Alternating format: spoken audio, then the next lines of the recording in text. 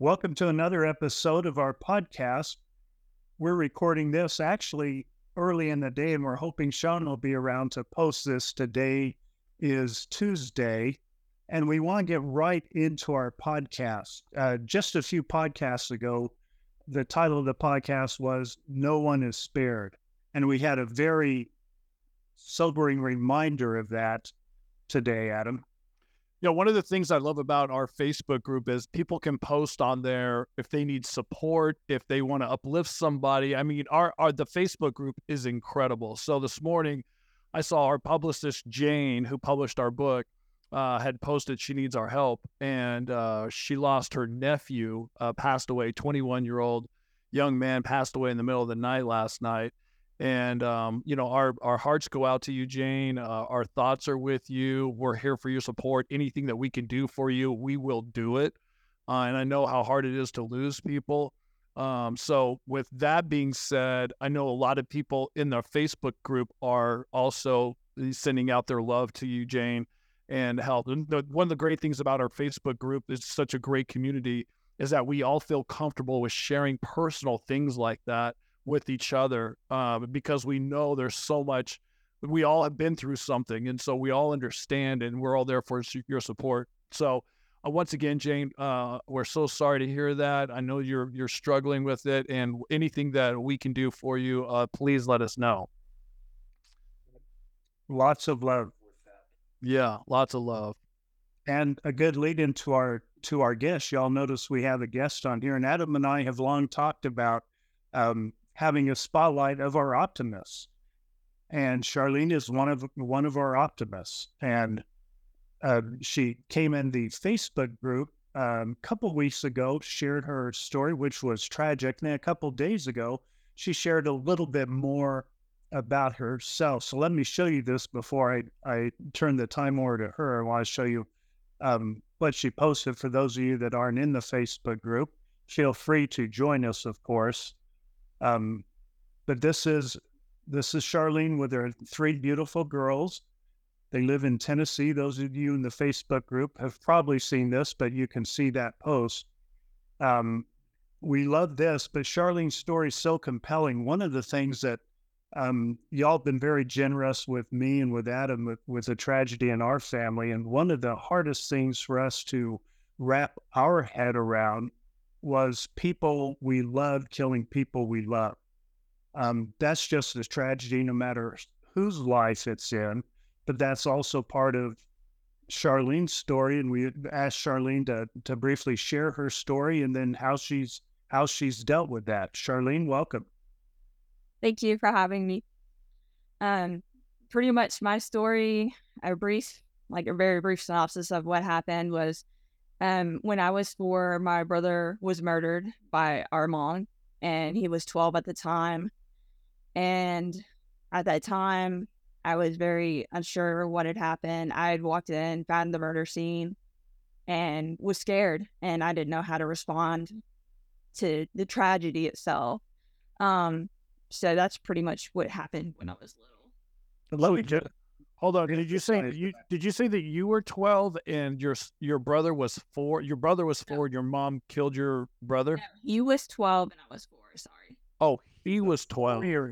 Walking in on that scene, my mind can't go there. I can't imagine that, Charlene. So we all have those moments in life where we walk into something or see something that we're just in shock right off the bat. You're in shock over it. So when you're 4 years old, what happened at that point? Were you at home and did you see the murder, or you just saw that your brother was dead and your mom was in the room? Right. No, what had happened pretty much is I went upstairs because it was the middle of the day. It was July 13th in New Orleans. So it was a very hot day, middle of the day. I guess one of his friends came over to play, according to what the news articles have said. Either way, I was like, my brother's not awake. I was the annoying little sister, wanted to wake up my brother, ran upstairs, pulled the pillow off his head, and realized he had been smothered. And at that time, I don't remember much. I do remember finding him, because that's a scene that, as y'all know, will not go away when you see anything to that, extent. Mm-hmm. I ran downstairs screaming. The next thing I know, the next thing I know is I remember the cops staying there guarding the stairs saying, you can't go up. And I remember crying to the cops saying, let me go wake my brother up. I just want my brother here. Mm-hmm. Or something to that extent. And after that, I don't really remember much anything else. How horrific.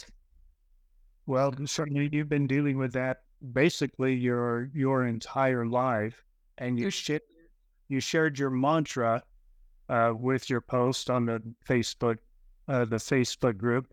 Tell us about how you've dealt with that since then. We're looking. I imagine you've been looking for silver linings. Have you found any from such a tragedy? If you click on it, it'll open up. But sorry say that again. Sorry. But how have you been able to deal with that since then? And have you found any silver linings? Right. So growing up, I had a very long, I guess, grief period. I went through a lot of survivor's guilt, which I'm sure y'all understand that one. And I went through a lot of anger, and there was a lot of animosity within the family, and there's just a lot of tension and stuff. And so it took me a while to really come to my senses to where I could really process what I'd been through. Of course, I was a teenager, a kid and then a teenager, getting through all that. And it was very hard, especially because I didn't have the best support system. But then I went in the military, went through a divorce. And then after that is when I was able to focus on myself. And that's when I, kind of the clarity came, and I can't really say I forgave my mom, but I was able to focus on the present. And that's where this mantra comes into play. I realized, no matter what happened in the past, I can't go back and change it. So I have to focus on today, and I have to focus on myself and the kids, and to remember my brother by living my life to the fullest, because I'm living my life not just for me, but for him as well.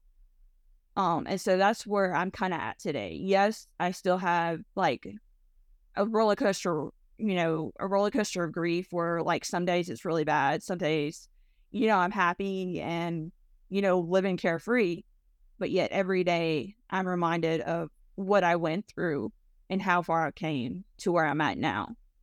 And so that's pretty much where I'm at. And, I just, like I said, I'm just living my life for my brother right now because he never got the chance to live. He was only 12. So I got a couple of questions. One is, you mentioned something that you said you were going down this pattern, and then you said, I got to focus on myself. And we hear this a lot with people who like are divorced, for instance. You're divorced and you're like, I'm not going to date because I really need to focus on myself and figure out who I am and how do I better myself so when I go in my next relationship, I can be a better person, those kinds of things.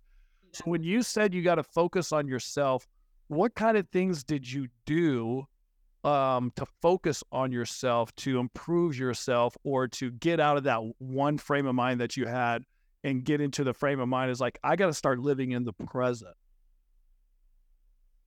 well, that was kind of a journey in itself. So, honestly, I, went through a pretty bad divorce right before that happened, a really bad separation, a lot of pain and stuff. And I was already still dealing with the suppressed pain pretty much from all my childhood. So there was all kinds of pain and anger and stuff that just all came together at once. So I went into a really deep depression after I separated, and I ended up back in therapy. And luckily I came to have a great psychologist who has helped me through a lot of it. But in the process of working through the pain, the anger from both, my childhood plus my separation, I, how do I put this? Sorry. That's okay. With that, I pretty much was like looking going through boxes and stuff around this same time. Let me back up a little bit. I was going through boxes around the same time of dealing with all this past anger and aggression and stuff that I had unpacked from the military. And when I was unpacking those boxes, I found stuff from my past, which is like pictures of my brother and newspaper articles from my brother's death and all that. And so that kind of, all that played a part in coming together, and helping me work through my past. So it took me a lot of working through my past with a psychologist and just having time at home to, I guess you could say, meditate in a sense. Because I realized I couldn't focus on myself or focus on my past or even get through any of the hurt without having that alone time. Does that make sense? Totally makes sense. Yeah. And I hear that a lot when people say, well, I got to focus on myself, but then you don't hear like exactly what did you do to focus on yourself and how did you get to where A to B. My other question is, so was your mom convicted of killing him and went to jail, or your mom? She was she was charged with second degree the day of the death. Okay. But into jail. She went through a trial about a year and a half later and ended up getting, I believe, involuntary manslaughter. I know it's a manslaughter charge. And she, of course, appealed that, went to the Supreme Court, and they kept the same conviction. But with that, she only served 9.5 years, and she got out actually in 2000. So she's been out almost 23 years now. So at that point, I just want to go back because I want to understand your pain and where you came from in your childhood real quick. So that happened. Your mom went to jail. And your dad raised you basically? A lot of what happened with my brother had to do with alcohol and drugs. Okay. And my dad at the time was a very bad alcoholic as well. And so he was not really in the picture at the time. But when he found out what had happened with my brother, he had actually signed over his parental rights, and I ended up living with his sister and brother-in-law in Tennessee, and that's how I made it to Tennessee. Okay.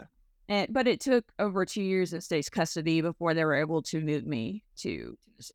So you had a lot to deal with at a very young age, and to overcome. And then, by the way, thank you for your service as well, joining the military.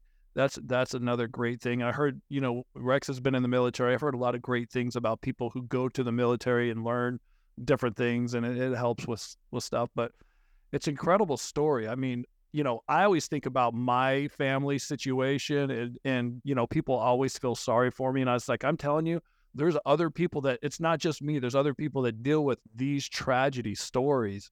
And you as a kid and then growing up and then being a teenager and having all these things is so much to take in at that young age. It's a miracle that you're here, in my opinion. I mean, I applaud you for all being where you're at now. And being able to talk about it with this group of people she didn't know a month ago. Yeah. And only knows by posts, by social media posts. And I will congratulate you too. You only have one therapist. Rex has 3 or 4, so you're doing great. You only have one, so that's good. Well, I've had quite a few over my lifetime, but I had to change from childhood to adult, so there's a big change. I've also been in this grief process for 32 years, and the difference between ours is the complexity of yours with everybody involved compared to it was just me, and my brother. So, I mean, you have a lot more going on with yours, and it's a little bit more drawn out, but it's still, that's why I reached out to you guys, because, there's a lot of difference, but yet there's a lot of similarities. So I felt like I could connect with you guys. And I guess that's what I'm on my mission to do now, is kind of help others that have been through similar situations, because growing up, I don't think anybody understood my level, the complexity of the grief I was going through, because it wasn't as widely talked about.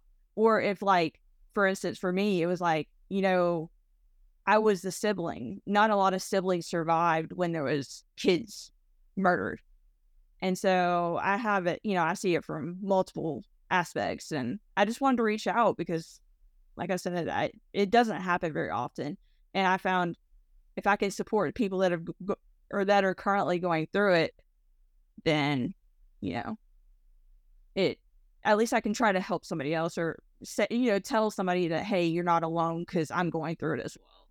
And it's something that you'll never get over, but yet I'll be here if you need to talk, because I can understand to an extent what you're going through. Yeah. And that was the reason that I started writing the book, because I didn't want families to go through what my family went through. And I told Rex, I was like, look, if I can just help one family avoid what my family did, then the podcast, the book, everything is worth it. Do you still talk to your mom? Have you talked to her? Have you ever confronted her about any of this? Because people always ask me, will you go talk to Lori? And, there's a lot of things that go into my thinking with that. Okay, so as a teenager, when she let me back up. Growing up with my aunt and uncle, they didn't want me to talk about it. They said, what's happened. Your mom murdered your brother. That's sad. Leave it alone. Don't talk about it. We don't hear it. And so I guess that's part of the complexity of why my grief lasted for as long as it did, because I didn't have that support system. And not saying they're bad people, because they're not. They raised me. They gave me the support I needed. But it's just I could not work through my grief. So that was part of it. But I did not have contact with that side of the family from the age of 7 onto the age of, I think I was 17. And the lovely internet came out. And so I was able to find my grandmother, and that's how I was able to contact that side of the family again. Because my aunt and uncle said, as long as you're living under my roof, we don't want you talking to them. They're bad people, which they're not. But that's what they thought, because they said, oh, your mom killed your brother, so the whole family's bad. And that's, I'm sure y'all get that too. We know exactly how that feels. We get left out all the time because of it. So yeah, I understand. Right. And so they categorize the whole family as one, because of one bad apple, if that makes sense. Yeah. And so in 2003, I believe, is when I contacted my grandmother. And she had told me that, hey, your mom's out of prison. Do you want to talk to her? And so I didn't get in contact with her. But it was just a very awkward situation. And then actually when I went to training was the first time when I was at Fort Leonard Wood, Missouri. I went for some job training for the military, and I saw him for the first time, but she was very demanding, very narcissistic, very pushy. And so I tried to, talk to her and have a relationship with her, but I didn't. I couldn't after that. And then I came back from Iraq, because I was deployed to Iraq in 2007 to 2009. And I came back from Iraq in 2009, and I went to New Orleans, because that's where she was on her probation. And I went and seen her with my then 2.5-year-old daughter and my husband at the time. And it was just a very awkward situation, especially her being around my child. And I'm just like, whatever. I thought maybe it was just my own, just me being creeped out because I knew what had happened. But then she took me for the first time to my brother's grave.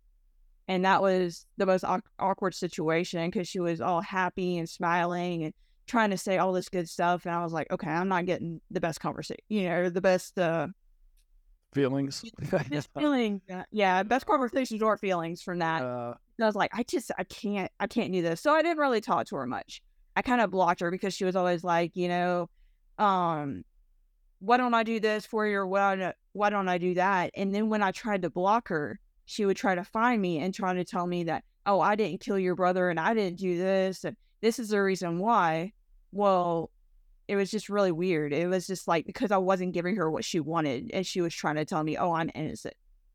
And I'm like, you went through pretty much 2 trials and you're still found guilty. I'm like, and my gut instinct is saying, yeah, she's guilty. And then I actually came in contact with her a couple years ago. My grandmother passed away, which is her mom. And I went down to the funeral, and it was the most awkward experience ever. It was a Catholic funeral, and I know y'all are religious, but it was a Catholic funeral, and we were all dressed up really nice, and she came in jeans and a t-shirt that said Lucky, because it was on St. Patrick's Day. And I'm just like, you're in a Catholic church, you grew up Catholic, why are you going to be dressed?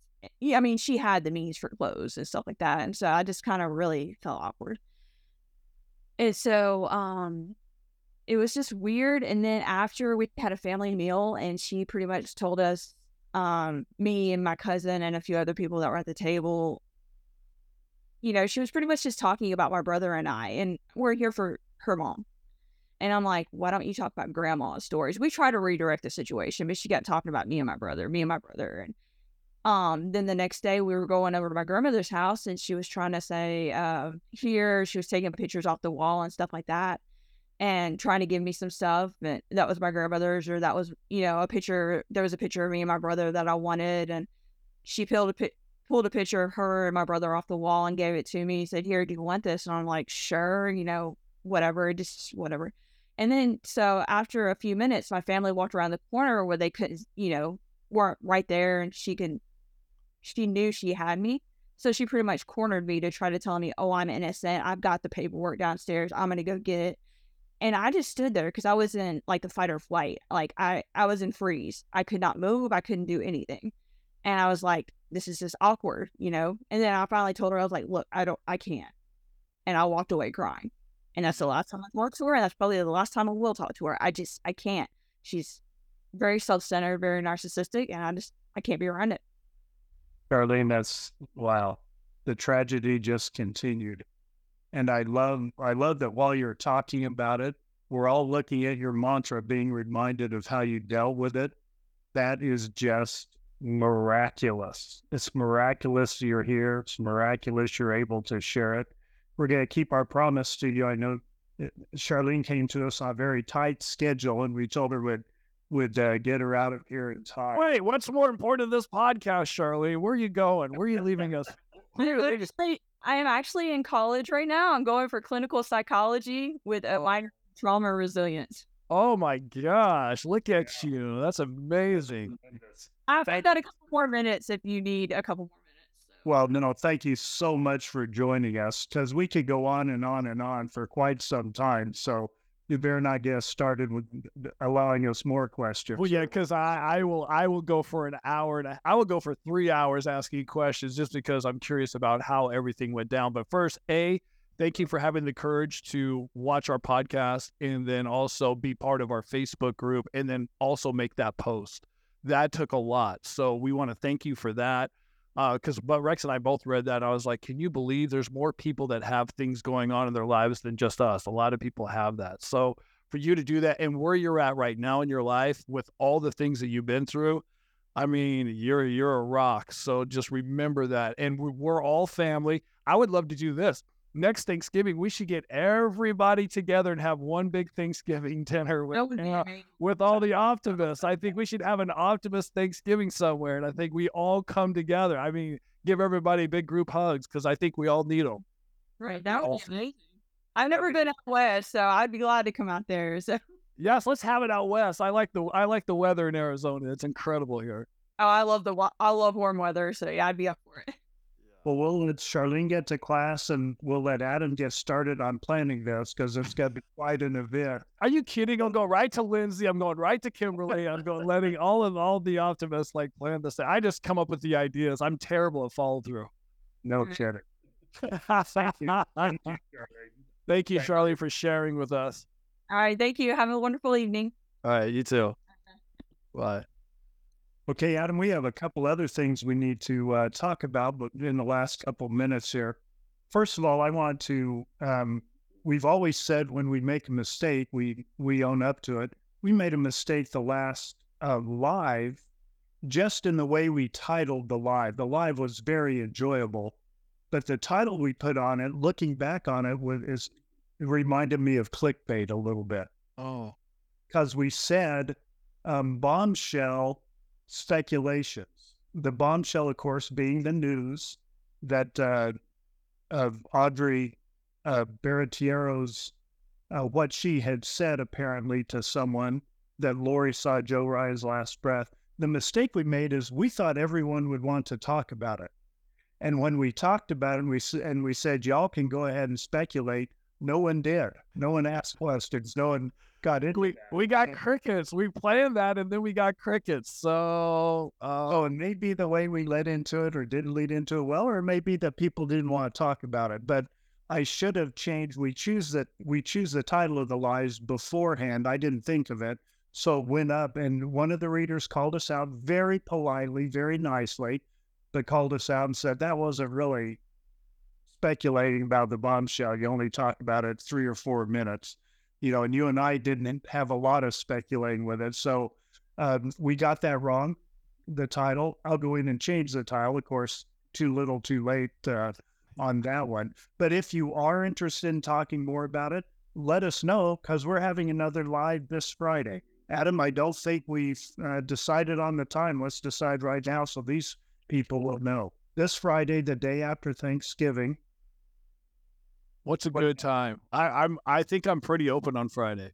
Let's go early afternoon then, and give the Europeans a chance to not have to stay up late. Wait, do Europeans they don't get into Thanksgiving, do they? No, they don't have that. I was going to say.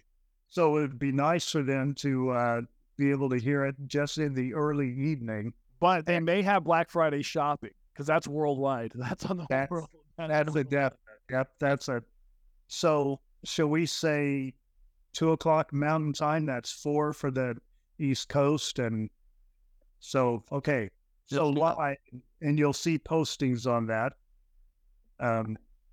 So we'll do that. And by the way, the reason we're doing a live on Friday, because I told Rex, I was like, well, it's Thanksgiving. Maybe everybody wants a break from us and do that. So I just posted on our Facebook and said, hey, is anybody going to be around on Friday? Do you want us to do a live? Because I figured people will be with their family. They'll be busy. They'll be going all shopping and all that. But we have a good response of people's like, no, do a live on Friday. We want you to do one. So we're going to do it on Friday. Yeah, we weren't planning to do it, and but the response was definitely for us to do it. Definitely positive. At least for a few of us that don't have other plans. So however many can come and join us, please do. This Friday, 2 p.m. Mountain Time, 4 Eastern, 1 Pacific Time, and also being the Thanksgiving time, we were going to have this podcast a little more Thanksgiving oriented, but I'm very glad Charlene could join us instead. But I want to turn your attention to a post that Kimberly put up on Saturday. Those of you that are part of the group saw this, and if you are part of the group, I wish you could. It'd be worth it to join just for this one post. She called it Silver Lining Saturday and asked people to put their silver linings for the week on there.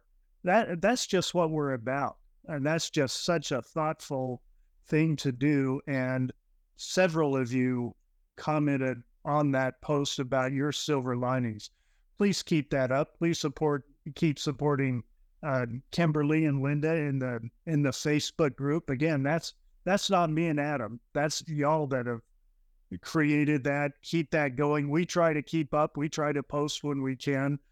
My wife Lisa has jumped in with both feet and has spent several hours and missed some work because of it. So she's had to pull back just a little to it. It does get addicting when you get on there. And by the way, it's called Tylee and JJ's Silver Lining Podcast Community. If you're on Facebook and you actually watch our podcast, I think we're almost at 800 people into our group. And the more, the merrier. I feel that, there's more support, there's more people, there's more positive posts, there's more of all those things. And I did get this. Lindsay is putting together a 12 days of Christmas for people to win presents and prizes during Christmas time. Rex and I just saw the list of things that our Optimists are going to either win. And I really enjoy some of those prizes. So I think some of them are very cool. Some of them not as valuable as others. Some things from me and Adam. So yeah, we'll see. So one more announcement as we outro here. We're going to have another meet and greet in the Phoenix area. We're looking for a Barnes and Noble that will host us. So, but it will be either Friday, the 1st of December, or Saturday, the 2nd of December, there in the Phoenix area. So we'll have a book signing, a meet and greet, and do a live podcast. More details to follow. Adam, anything? That's that's 3 things in a row. So if you want to come to Phoenix and have vacation for that weekend, and you live somewhere else, is it next weekend? Yeah, pretty much 2 weeks or something, less than 2 weeks. Yeah, a week from this weekend, about 10 days. All right, make your plans. We'd love to see you and sign your book for you and do a live with you and let you ask questions. We love all those things. Thanks for joining us for this podcast. We'll see you live this Friday at 2 p.m. Mountain Time. Yeah.